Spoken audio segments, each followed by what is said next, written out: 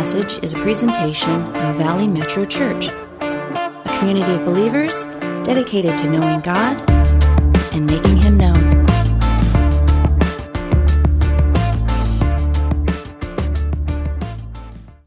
I don't know if you guys noticed, but the weather is changing right now. First it's cold and then it's hot, and now we're about to get a bunch of wind. And last week we had some fog rolling in. I don't know if you get up early in the morning, but we've had this fog kind of rolling in the morning. And fog is kind of weird. It's a little mysterious. You're looking out, but you can't really see all the way, but it's a little bit familiar. And early this week when I saw some fog, it reminded me of something happened in my life that stuck with me.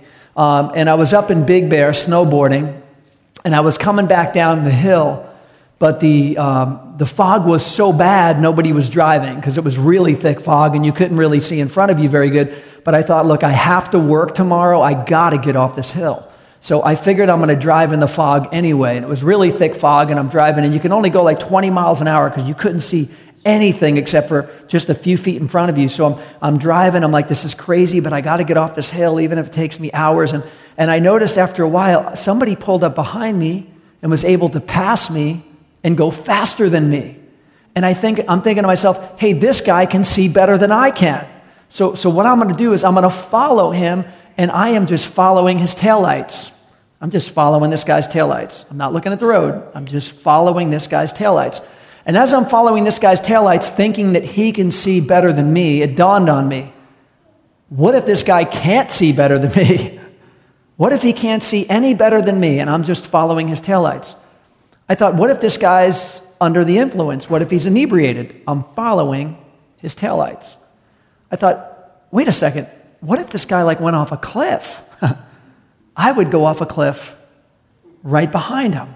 And all this is going through my mind as I'm going faster through the fog behind these taillights. And then, I don't know if you have these thoughts, maybe it's just me, come up in your head. I'm thinking, great, what would that police report look like? The police report comes the next day, they're looking at the scene, 2 cars go over a cliff, and they say, what was it? Was it a collision? Look at the ground. No, it wasn't a collision. Was it because of the ice? Is that why it happened? Nope, no ice last night. Why did it happen? I don't know. Seems like one guy just drove off the cliff and the other guy followed him. Just followed his taillights right off the cliff. And so it takes faith to follow somebody's taillights. It takes faith to follow taillights. Faith is the assurance of things hoped for and the conviction of the unseen. But here's the thing about faith, and we're going to be looking at faith this morning, specifically the kind of faith when you can't see. The kind of faith when you can't see. You just can't see in life. You don't exactly know what's ahead. You don't know what's going on, and you don't know, but you need faith. And it's hard to have faith when you can't see. And if you're a note taker, I would encourage you to write some things down, because this is going to help you when you're in your trials, when you're in difficult times. There's a few key points that's really going to help you with your faith when you can't see. And the first one this morning is that our faith is only as good as the object we place it in. Our faith is only as good as the object we place it in. You see, I placed my faith in that driver and his taillights, and that is not a great object to put your faith in. Some people put their faith in the stock market, for example, and it's only as good as the object it's in. Lost 1,000 points last week or some crazy thing. Okay, our faith is only as good as the object that we place it in. Now, if you place your faith in God Almighty and His promises, then that's the object that you're placing your faith in. Faith is only as good as what we place it in, and that matters a lot, because we're talking today about faith when you can't see. And you and I in life, we go through things where we get to a point where I can't see ahead, and I don't know, and I don't even see a light at the end of the tunnel. And sometimes when you're going through a difficult time and you do see a light at the end of the tunnel, it's one thing to hold on and hang on until you get there, because at some point I see that light, and at some point I'm going to get out of this thing. But sometimes you don't see a light at the end of the tunnel. Sometimes you're going through it and you don't know what the future holds, but you're not liking the situation, and it's not what you signed up for. It's not what you thought. And you got to, at that point, what is it like to have faith when you can't see anything? Anything. And this passage today, as we're going through Matthew, if you want to turn there in your Bibles, Matthew chapter 11, or on your device, however you read your word, Matthew chapter 11. We're picking up where we left off last week. We're going through the Gospel of Matthew. It's been an amazing journey with Jesus. We're learning all kinds of great things, discovering all kinds of great things, but we have to be careful where we place our faith. Some people put their faith in people, or sometimes they put their faith in medicine, or they put their faith in retirement or investments. And you got to put your faith in God, because He's the only unshakable. He's the only unmovable. His promises are yes and amen, and His word doesn't return void. So that's really important. Today, in this passage, we're going to get a really classic example of what it is to have faith when you can't see. And specifically, Jesus is highlighting today, looking at John the Baptist. John the Baptist is not the Apostle John. The Apostle John wrote the Gospel of John. John the Baptist is the one who came right before Jesus to tell everyone, hey, get ready, the Messiah is coming, and He's coming any day now. Israel has not heard from God in 400 long years. There has been no prophet in Israel's land. There used to be prophet after prophet after prophet, and then poof, silence. Silence. Israel was hearing from God all the time, getting downloads all the time, revelation, insight, direction, and then poof, silence, nothing. They knew the Messiah is coming someday, but nothing. God's not saying anything. And finally, after 400 long years, John the Baptist shows up on the scene and says, it's on. Everyone get your heart ready, turn around, get your life ready. The Messiah is coming. The kingdom of God is coming. The moment you've been waiting for, it's coming. And he's out at the desert preaching this, looking like a kind of a wild man. He has nothing to do with the civilized church life in the city. And everyone's flowing out to the desert to hear this guy, even the religious leaders.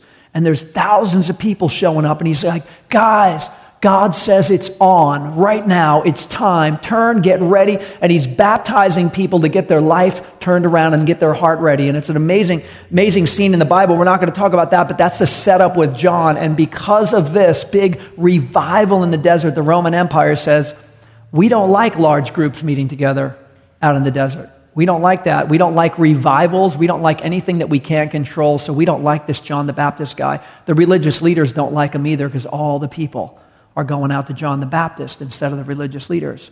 So finally, John the Baptist gets arrested.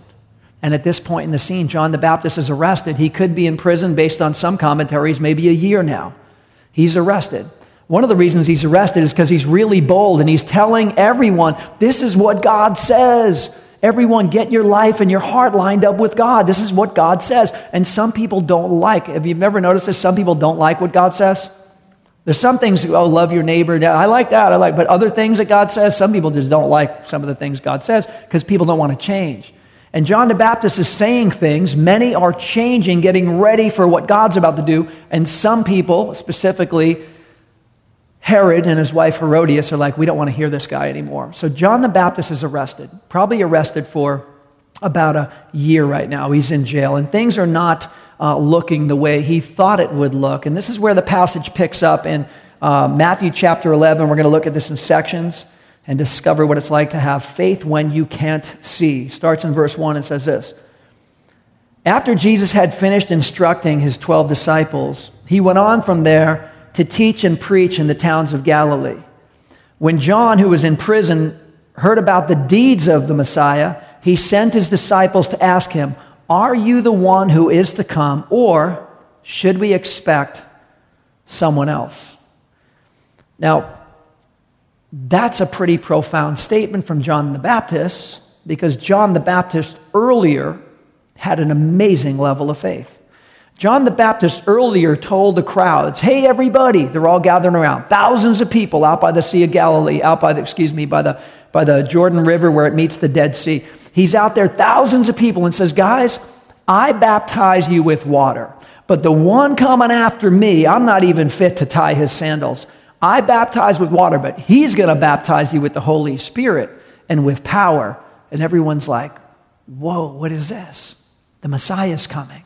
He's going to fill you with God's power and his presence. I'm only baptizing you to get ready for him. My whole job is to get you ready for him. This is not the main event, John's saying, to all these thousands of people coming out. And then finally one day Jesus comes on the scene. He finally rolls out there to the desert. And John the Baptist goes, "Look, here he is, the Lamb of God who takes away the sins of the world. Here he is, right here, everybody, the moment you've been waiting for." Jesus comes forward. He baptizes Jesus. And at this moment in Scripture, we see the Trinity in one place at one time. God the Father saying, "This is my Son who I love. Listen to him." And at the same time, the Holy Spirit descends as a form of a dove, and everyone's like, whoa, this is amazing. This is an epic moment in history, and the Messiah is clearly here. So John the Baptist is right in the middle of all this stuff. He's seen this explosive thing going on. And as a result, now many are following Jesus. And John the Baptist said, "I must decrease so that he can increase."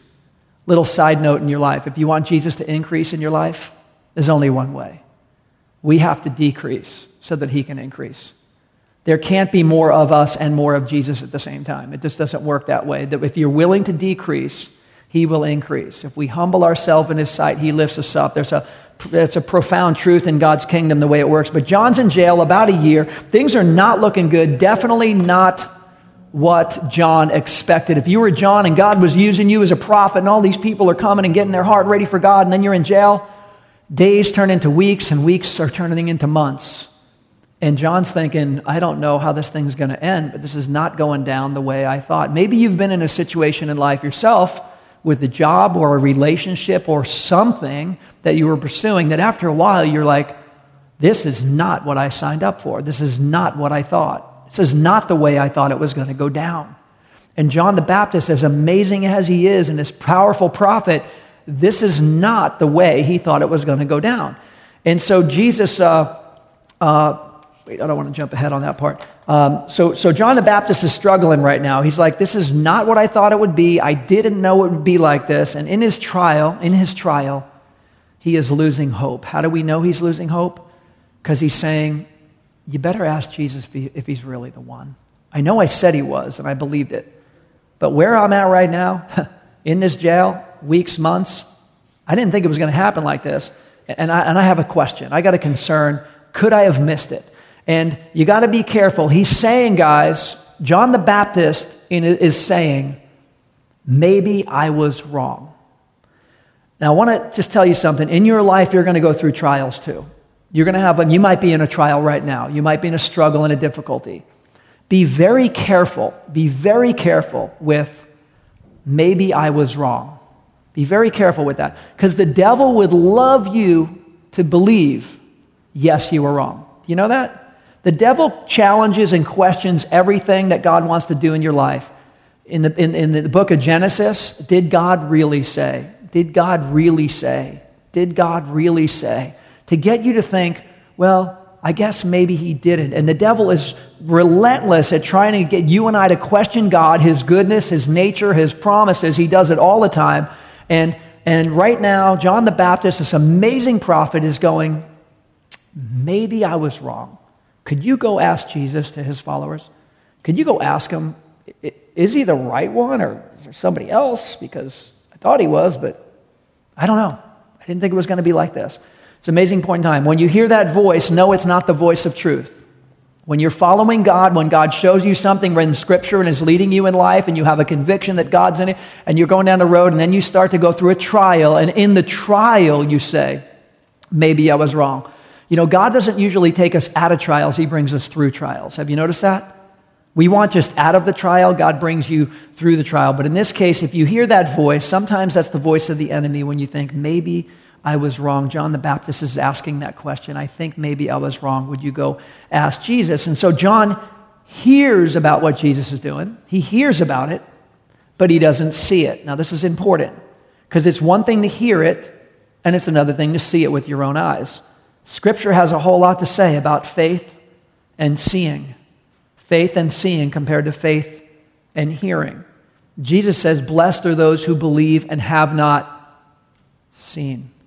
Blessed are those who believe and have not seen. Faith is the assurance of the hoped for, the conviction of the unseen. That's what faith is by definition. And yet when you and I are going through life and we don't see, it starts to mess us up a little bit. When we're going down a road, we're going by faith, but we think we got a glimmer or a glimpse of something, and then all of a sudden, we don't see any light at the end of the tunnel, and we're like, I didn't think it was going to happen like this. I didn't think it was going to go down like this. I'm a little confused, and maybe I was wrong. And that's exactly where John the Baptist is. John hears what Jesus is doing, but he can't see for himself, so he goes and asks his followers, would you guys find out, ask him, Jesus, are you positive you're the final Messiah, like it for sure? Could you let me know? Because I'm not liking things in jail here, and this is not the way I thought my life would go. This is not the way I thought life would roll out. This trial is really hard. This is worse than I could have imagined. I feel like I'm losing hope. And sometimes we go through the same thing. When the trial isn't going the way you thought, life is not going the way you expected it to, and you didn't think it would be like this. And sometimes we start to lose hope, and we question the very nature of God. We question the very nature of God and His promises, just like John does. Be careful of that voice. The second point this morning is this. If you're a note taker, I encourage you to write this one down. We all have big faith until we go through a big trial. We all have big faith until we go through a big trial. It's easy to go, yeah, I got faith. I believe in God. I believe He did this. I believe He's going to do that. That's one thing to believe. But when you're going through the trial and you're not seeing, that's a whole nother story. That takes a whole nother level of faith to get through those things when you can't see. But we all have big faith until we go through a big trial, and that is your test. That is your test, to have faith when you can't see. When you don't hear God, you don't see God, you don't know what God's doing, that's when you have to use your faith. See, faith is just a concept or an idea until you go to exercise it. Faith is just a principle until you step out on it.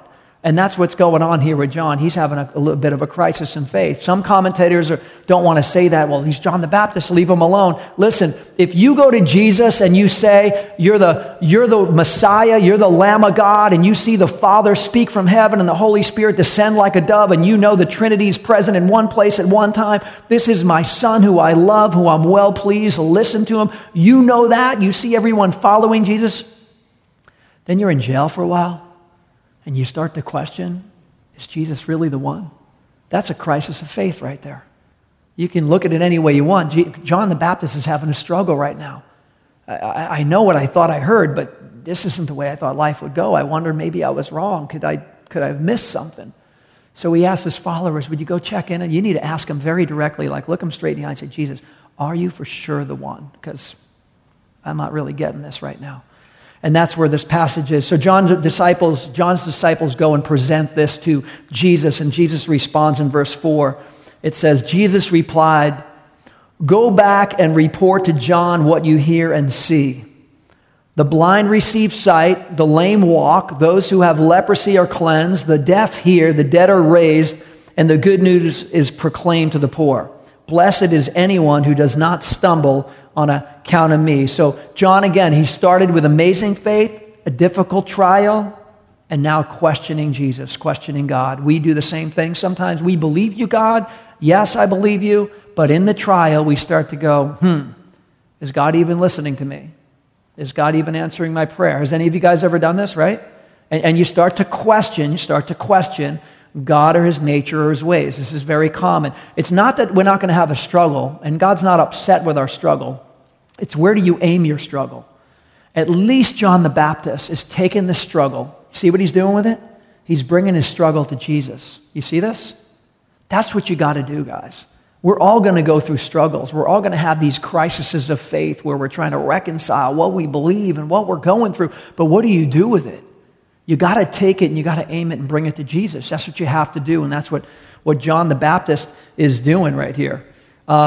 So when we're in that place, this is what Jesus says. Jesus wants to remind us of some important things. In our trials, He knows that there's many things we don't understand. There's some things that we hear, but there's things that we don't see. Jesus realizes that.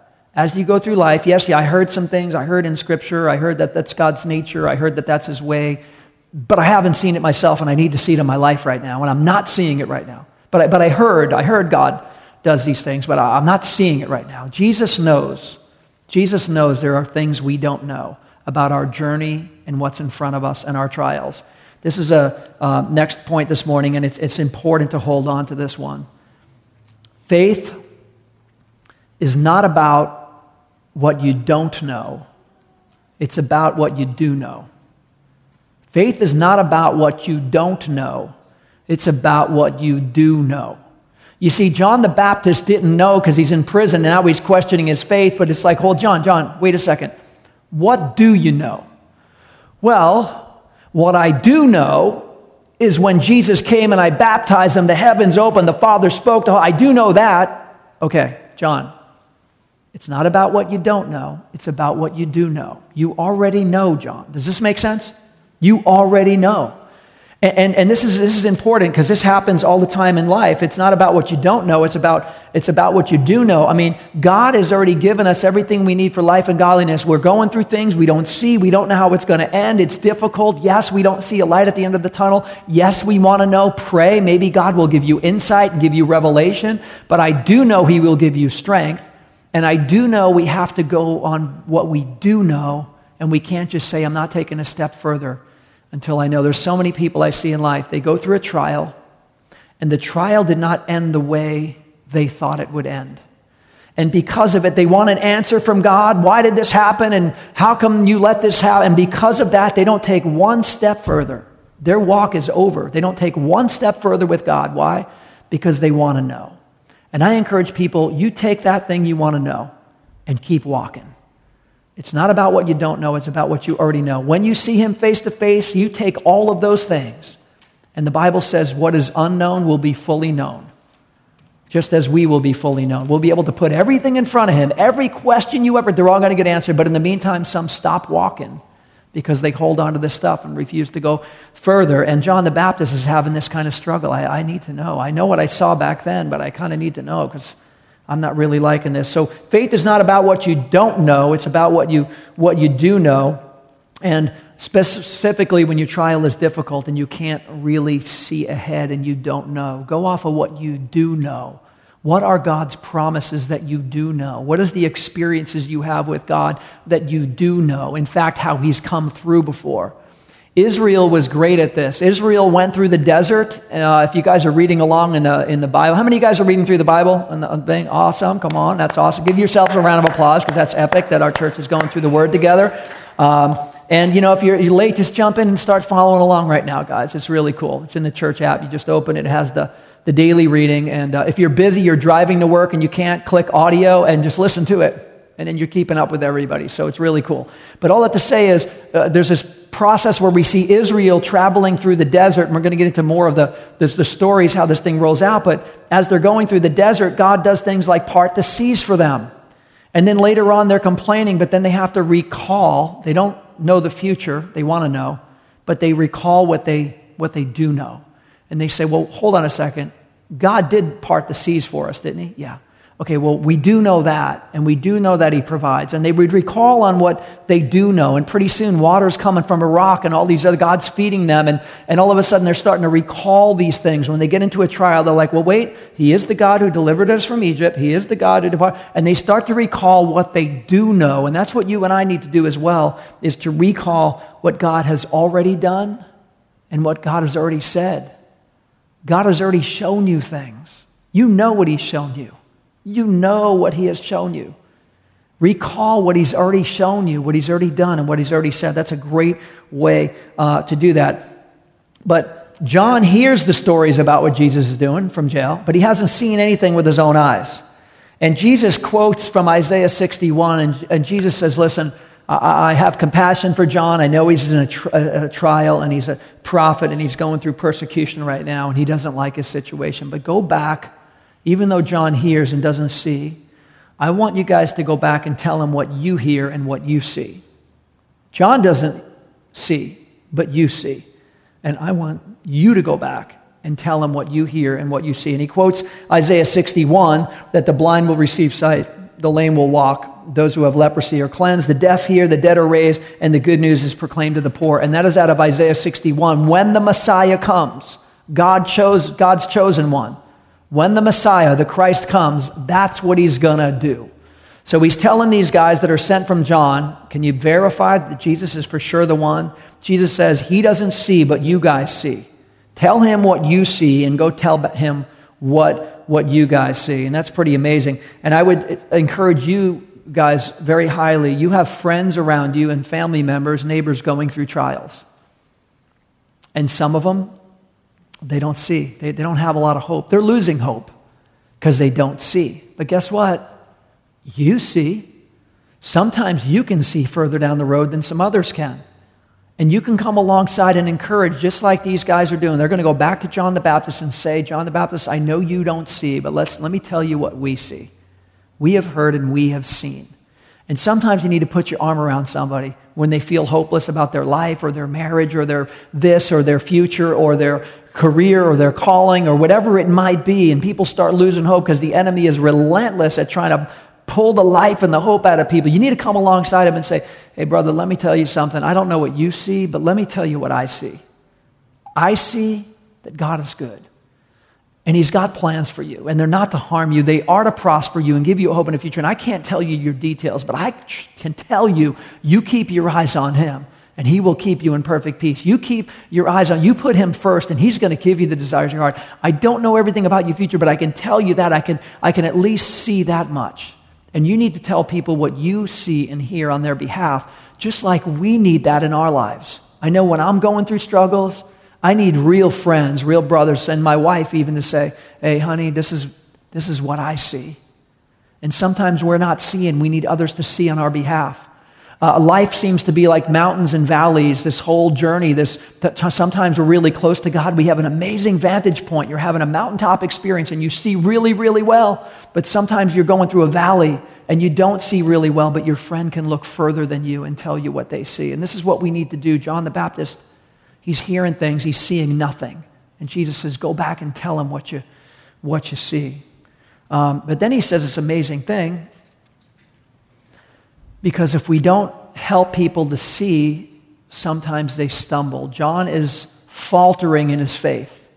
And Jesus tells the apostles, go back and tell them what you see. Here's the problem. If we don't help people and tell them what we do see on their behalf, encourage them in their faith, even to have faith when they can't see. If we don't do that, some people stumble along the way. They stumble along the way. And Jesus says, blessed is anyone who does not stumble on account of me. Wow. In other words, just because I'm not showing up when you want or how you want or the way you want, don't trip over that. Does that make sense? Jesus is saying, just because I'm not where you want, when you want, how you want, maybe John the Baptist is thinking Jesus is supposed to bust me out of prison. I think that's what he's supposed to do, and he's not doing it. So now John's faith is going downhill. And Jesus said, blessed are those who don't stumble on account of me. So when you're in a trial and you can't see and you can't hear and you don't understand, Jesus is saying, don't stumble over that. Don't stumble over that. Faith is the assurance of things hoped for. It's the conviction of the unseen. We don't have to stumble. And John the Baptist is stumbling with Jesus. Who is Jesus? Did he really say that? I don't know. I'm wondering. Maybe there's somebody else. John the Baptist is flat out stumbling right now. And Jesus is like, tell him what you see. Help him out. Don't let him stumble over this. We need to do the same. We need brothers and sisters in our lives to speak into our lives as well, so that we would have that kind of assurance in our faith. I love this. Let's look at this really quick before we finish our main passage. You can just, we'll put it on the screen. You don't have to turn there. It's 1 Peter 6 through 7. 1 Peter 6 through 7. And it talks about these trials we go through and what the purpose is when we're going through. Even trials, you're trying to have faith and you can't see anything. And you're like, what is even the purpose of this thing? I don't even see the upside of this trial. I don't see the good in it. I don't see how God's going to get the glory. I don't see I don't see anything good in this trial. And I'm sure John was in one of those right now. But this is what it says in 1 Peter chapter 1, verse 6. It says, in all this, talking about these trials, you greatly rejoice, though now for a little while you may have to suffer grief in all kinds of trials. These have come, here's the reason why. These have come so that the proven genuineness of your faith, of greater worth than gold, which perishes, even though it's refined by the fire, may result in praise and glory and honor when Jesus Christ is revealed. He's saying the only way you're going to prove that your faith is genuine is if you actually go through a trial. Again, anyone can say they have faith. And as soon as things get difficult, there isn't really any faith. The only way you can prove is to continue in faith through a trial. And so the fourth point this morning, and this is important, is my faith must be tested to prove itself genuine. My faith has to be tested to prove itself genuine. If we don't go through trials, we don't even really know how genuine our faith is. You know, Peter knows this. He wrote this down, this passage we just read. Peter knows this. Peter was the one that was saying, Jesus said he's going to go to the cross and people are going to betray him and turn him over to be crucified. And he's like, no way, Jesus. They're going to have to go through this cowboy first. That's what Peter said. They're not touching you. They got to go through me first. Don't worry, I got you. This is Peter saying this to Jesus. And yet, in the garden, when they came for Jesus, and they came with their swords, their clubs, and everything like that, all the apostles ran away. And then Peter is like sneaking up to see what's going on, and they're like, are you with Jesus? No, I'm not with Jesus. I don't even know him. Never saw the guy.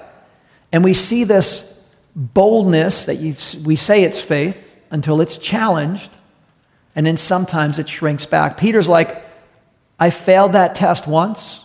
I don't want to fail that test again. And Jesus comes and restores him after this, says, I know that happened. I still love you. Follow me. And Peter gets stronger and stronger, and he's been helping people ever since, and 1st and 2nd Peter. But the point is this, our faith has to be tested to prove itself genuine. That's really important.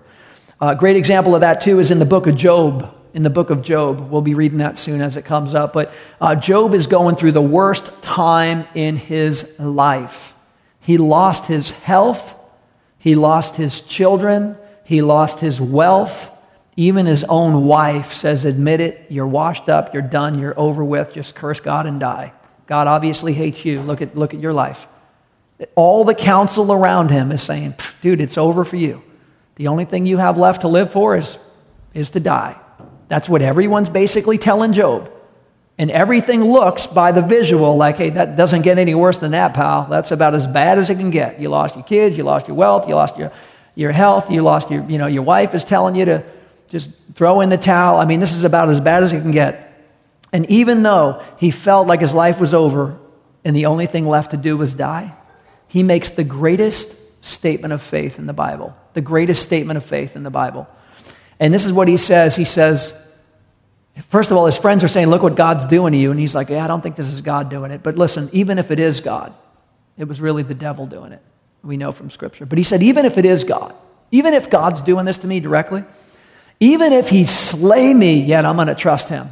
Even if God is taking me out personally right now, I am going to trust him. Wow. That is the greatest statement of faith in the Bible. Even though he slay me, yet will I trust him. And things start to turn around for Job after statements of faith like this. He really believes it. It's one of the greatest statements of faith in the Bible. Even though he slay me, yet will I trust him. That's having faith when you cannot see. Job lost his wealth, his kids, he lost his health, his family, his wife, friends are all rah, rah. Everything is caving in on him fast. There's nothing left to live for. And yet, Job has faith when he cannot see. There's nothing to see. Nothing. No light at the end of the tunnel. No pot of gold at the end of the rainbow for him. Nothing. He's like, listen, I know God's good. I believe in his nature. I don't understand my trial at all. I can't even figure it out, and neither can his friends or his wife. And says, even if God wants to take me out, I'm going to trust him. That is amazing faith. And that encourages us to do what it tells us in 2 Corinthians 2:5, to walk by faith and not by, to walk by and not by. Now we need everybody in on that. To walk by and not by. That's the take home today, guys. To walk by faith and not by sight. Because how do you have faith when you can't see? There's only one way. You got to walk by faith and not by sight. If we're walking by sight, we're going to stop all the time. We're going to stop all the time. We're going to pull over. We're going to stop. We're not going to take another step. That's when you have to believe in God's nature, his character. You have to know what he's already said and shown you before. And you got to believe he has a hope and a future for you. You continue in faith. We don't just stop. And so this passage goes on in verse 7. And this would be great if the worship team comes up. We're going to summarize on this. And it says, as John's disciples were leaving to go back and tell John, Jesus began to speak to the crowd about John. What did you see? What did you go out into the wilderness to see? A reed swaying in the wind? If not, what did you go out to see? A man dressed in fine clothes? Nope. Those who wear fine clothes are in king's palaces. Then what did you go out to see? A prophet? Yes, I will tell you more than a prophet. This is the one about whom it is written, I will send my messenger ahead of you who will prepare the way before you. Truly I tell you, among those born of women, there has not risen anyone greater than John the Baptist. Yet whoever is the least in the kingdom of heaven is greater than he. From the days of John the Baptist until now, the kingdom of heaven has been subjected to violence, and the violent people have been raiding it. For all the prophets in the law prophesied until John. And if you are willing to accept it, he is the Elijah who was to come. He who has ears to hear, let him hear. So Jesus now is he's honoring John the Baptist in a really big way. Jesus understands when we have struggles in our faith. Jesus could be condemning John for his little faith struggle, his crisis. Jesus does not condemn you when you have a struggle in your faith. He welcomes you. He encouraged the faith, and now he's honoring John in a really, really big way. He said, when you went out there, you didn't see a reed blowing in the wind. The reed doesn't make up its own mind. It blows wherever the wind tells it. The wind blows, it goes, and it leans everywhere the wind tells it to go. And he's like, John was not swayed. John was not swayed by popular opinion. He wasn't swayed by politically correct. He wasn't swayed by what his friends thought. He knew what God wanted him to do, and he was just on it. And he was honest, and he was convicted, and he was real, and he was raw, and he was powerful, and he wasn't swayed all over the place. He wasn't swayed by peer pressure or the fear of man. And he was a powerful prophet in the spirit of Elijah. The promise is that before the Messiah comes, one will come in the spirit of Elijah, and that was John the Baptist. In the same way that Elijah faced crazy kinds of evil in his time and spoke the truth and went head on into a wall full of evil, John the Baptist said, Roman Empire, I don't care what they think, this is true. And the religious leaders, I don't care what they say, this is true. And he just kind of went at it in the same kind of spirit as a fulfillment. And no one, it says, was raised up greater. One translation says no one was born greater, but the proper rendering of the Greek is not that somebody was born great, it's that they were raised up great. And this passage here says no one was raised up greater. In other words, God did this work in his life and developed him in his calling and developed him in his faith to where he came to step into his calling in a powerful way. And no one was greater than this prophet because all the other prophets talked way in advance about a Messiah ready to come. But John the Baptist was chosen to be the one. Here he is right now, the one the world's been waiting for. The Messiah is here and baptizes him. And Jesus honors him on this higher level. And yet he says that even though as great as he was, those of you who are in the kingdom are greater than he. And you're thinking, well, how could we, if we say yes to Jesus by faith, how can we be greater than John the Baptist? Look what he did. We didn't go through what he went through. John the Baptist, if we continue in the passages, he's going to die before Jesus goes to the cross and raises from the dead. He believes in what's to come, just like all the prophets of old, and is being persecuted for his faith like many of prophets of old. But he didn't quite get to see the cross and the resurrection and live on that side of it. He died on this side of it. And Jesus is saying that you're greater. He's saying those who are in the kingdom are even greater than he is. And that's pretty amazing because it's greater to be a Christ follower than an Old Testament prophet, this is saying, which is pretty baffling. And you're thinking, how can that be? Well, the difference with us and them, they believed in something to come, but we see Jesus who did come.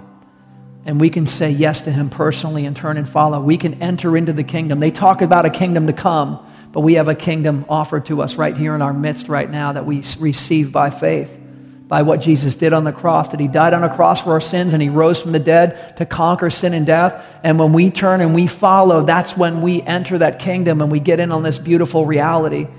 And Jesus says those are greater because that takes faith. And God always honors faith.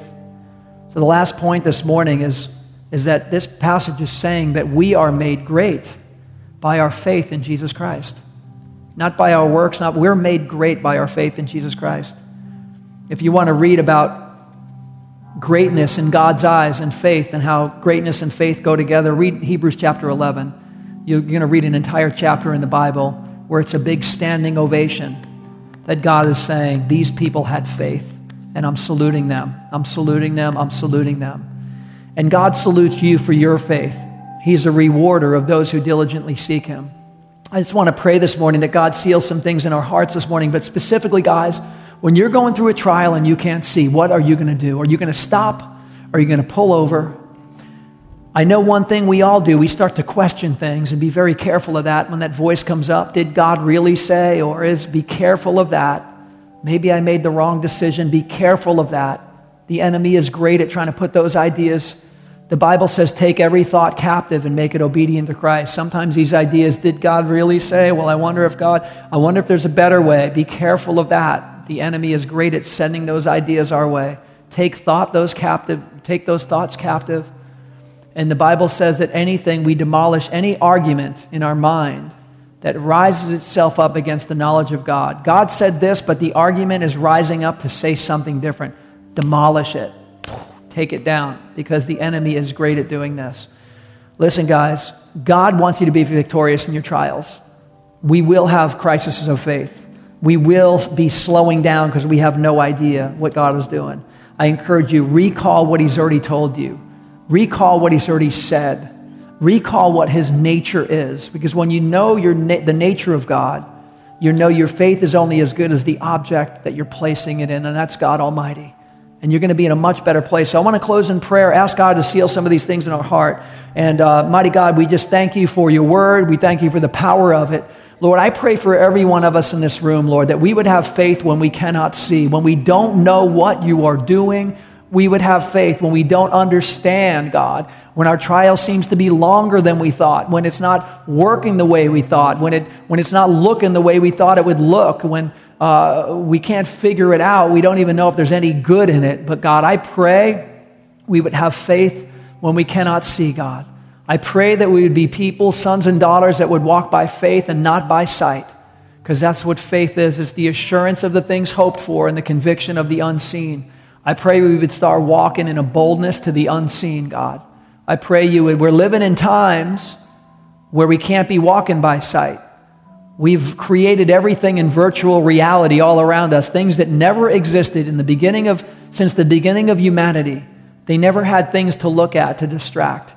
And Lord, if we're walking by sight, we're going to be seriously confused. If we walk by sight, we're going to be seriously duped, God. We're going to be believing in counterfeits. So I pray more than ever, Lord, we would be walking by faith and not by sight. I just pray you bless us with that special endowment of your grace, of extra faith and an extra boldness and an extra conviction when we cannot see. And we thank you for that. And we ask these things in Jesus' name. And God's people said.